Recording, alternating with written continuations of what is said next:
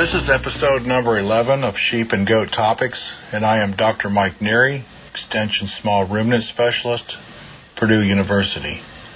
The topic of this episode is urinary calculi. Urinary calculi is a metabolic disease that affects male sheep and goats.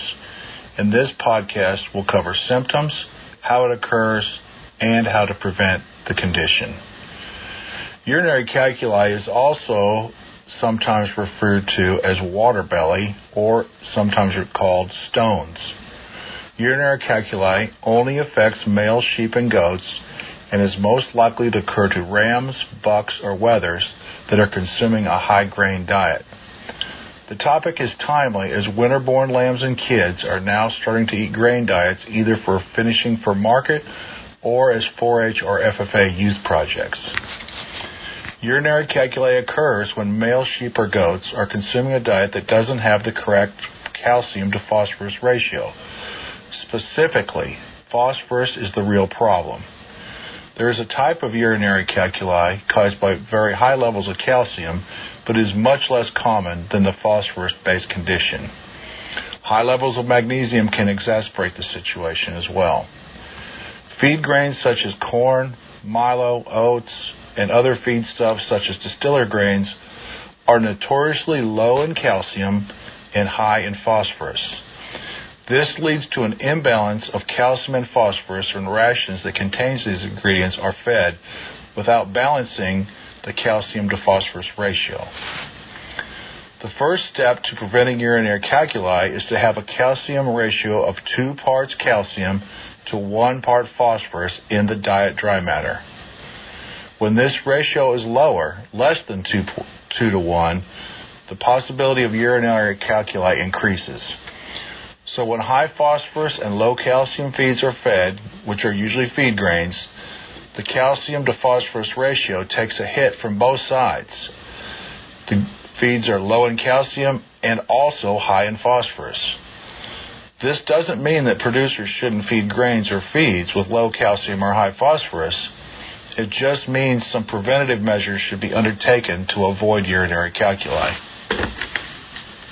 When there is an imbalance of calcium and phosphorus in the diet, calcium, or the stones, precipitate out of the urine and form crystals or stones in the bladder. These are primarily made up of calcium and phosphorus, sometimes with some magnesium. The stones then pass out of the bladder through the urethral tract during urination and then can become lodged. If there are large stones or many stones, they can block the urethral tract and prevent urination. This only happens with males as the size of the urethral tract is much smaller than it is for females. Females simply pass the calculi through their larger urethral tract. In wethers, rams, and bucks, the smaller size of the tract is not the only problem. There's also what is called the sigmoid flexure in males. This is an S-shaped curve in the tract where the tract narrows, and due to the S curve, calculi are often lodged in this location. Wethers of both species are more prone to urinary calculi than intact males due to the smaller size of their urethral tract, although rams and bucks can certainly get urinary calculi. If this occurs, the animal's life is endangered. The bladder can become compromised. Urine then can be released to the body cavity, and the animal becomes septic and dies. Signs of urinary calculi include straining to urinate, kicking at their stomach, a very low volume of urine produced. Oftentimes they'll be grinding their teeth. If they're not completely blocked, they may be able to urinate, but at a very low volume, and urine kind of dribbles out at the end of their penis. And they're just generally distressed. Once animals get to this stage, they can be treated for the condition, but the prognosis is usually poor. A better strategy is to prevent urinary calculi. Treatment options include drenching with a solution of ammonium chloride, treating with smooth muscle relaxers in combination with anti-inflammatory drugs. There are also surgical options, varying in practicality. One method is to simply remove the very tip of the urethra as it exits the penis. This area is a common one for crystals or calculi to accumulate. Snipping off the end of the urethral tract has no effect on breeding ability in rams or quality of life in wethers. The other surgical option is less practical. It involves rerouting the penis and urethral tract to a position anterior to the animal where they urinate out the rear end area. This surgical option may be practical for pet animals, but for commercial animals it is not.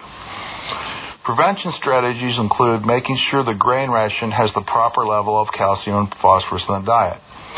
The easiest method of doing this is to add feed grain limestone to the grain mixed, not products such as dicalcium phosphate or bone meal, as they contain phosphorus, but limestone, as it is only calcium. In addition,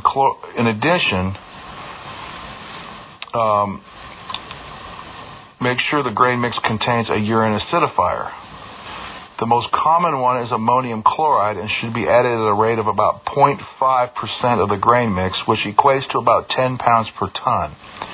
Ammonium sulfate can also be used to acidify the urine, but is added at a higher rate, 0.8% of the grain mix. Urine acidifiers work by helping dissolve the crystals and calculi before they become large enough to become a problem. If complete show feeds or protein supplements are being used, producers should ask the company representatives the amount of ammonium chloride the final grain mix will contain based upon their recommended feed inclusion rates. Also, ask about the final calcium to phosphorus ratio, and if it isn't at least 2-to-1, then it should be a concern. Other strategies include increasing hay amount consumed and increasing water consumption through the use of salt and ration or available free choice. Adding long stem hay to the diet helps promote cud chewing, which aids in phosphorus recycling so that more phosphorus is excreted in the feces and not as much in the urine.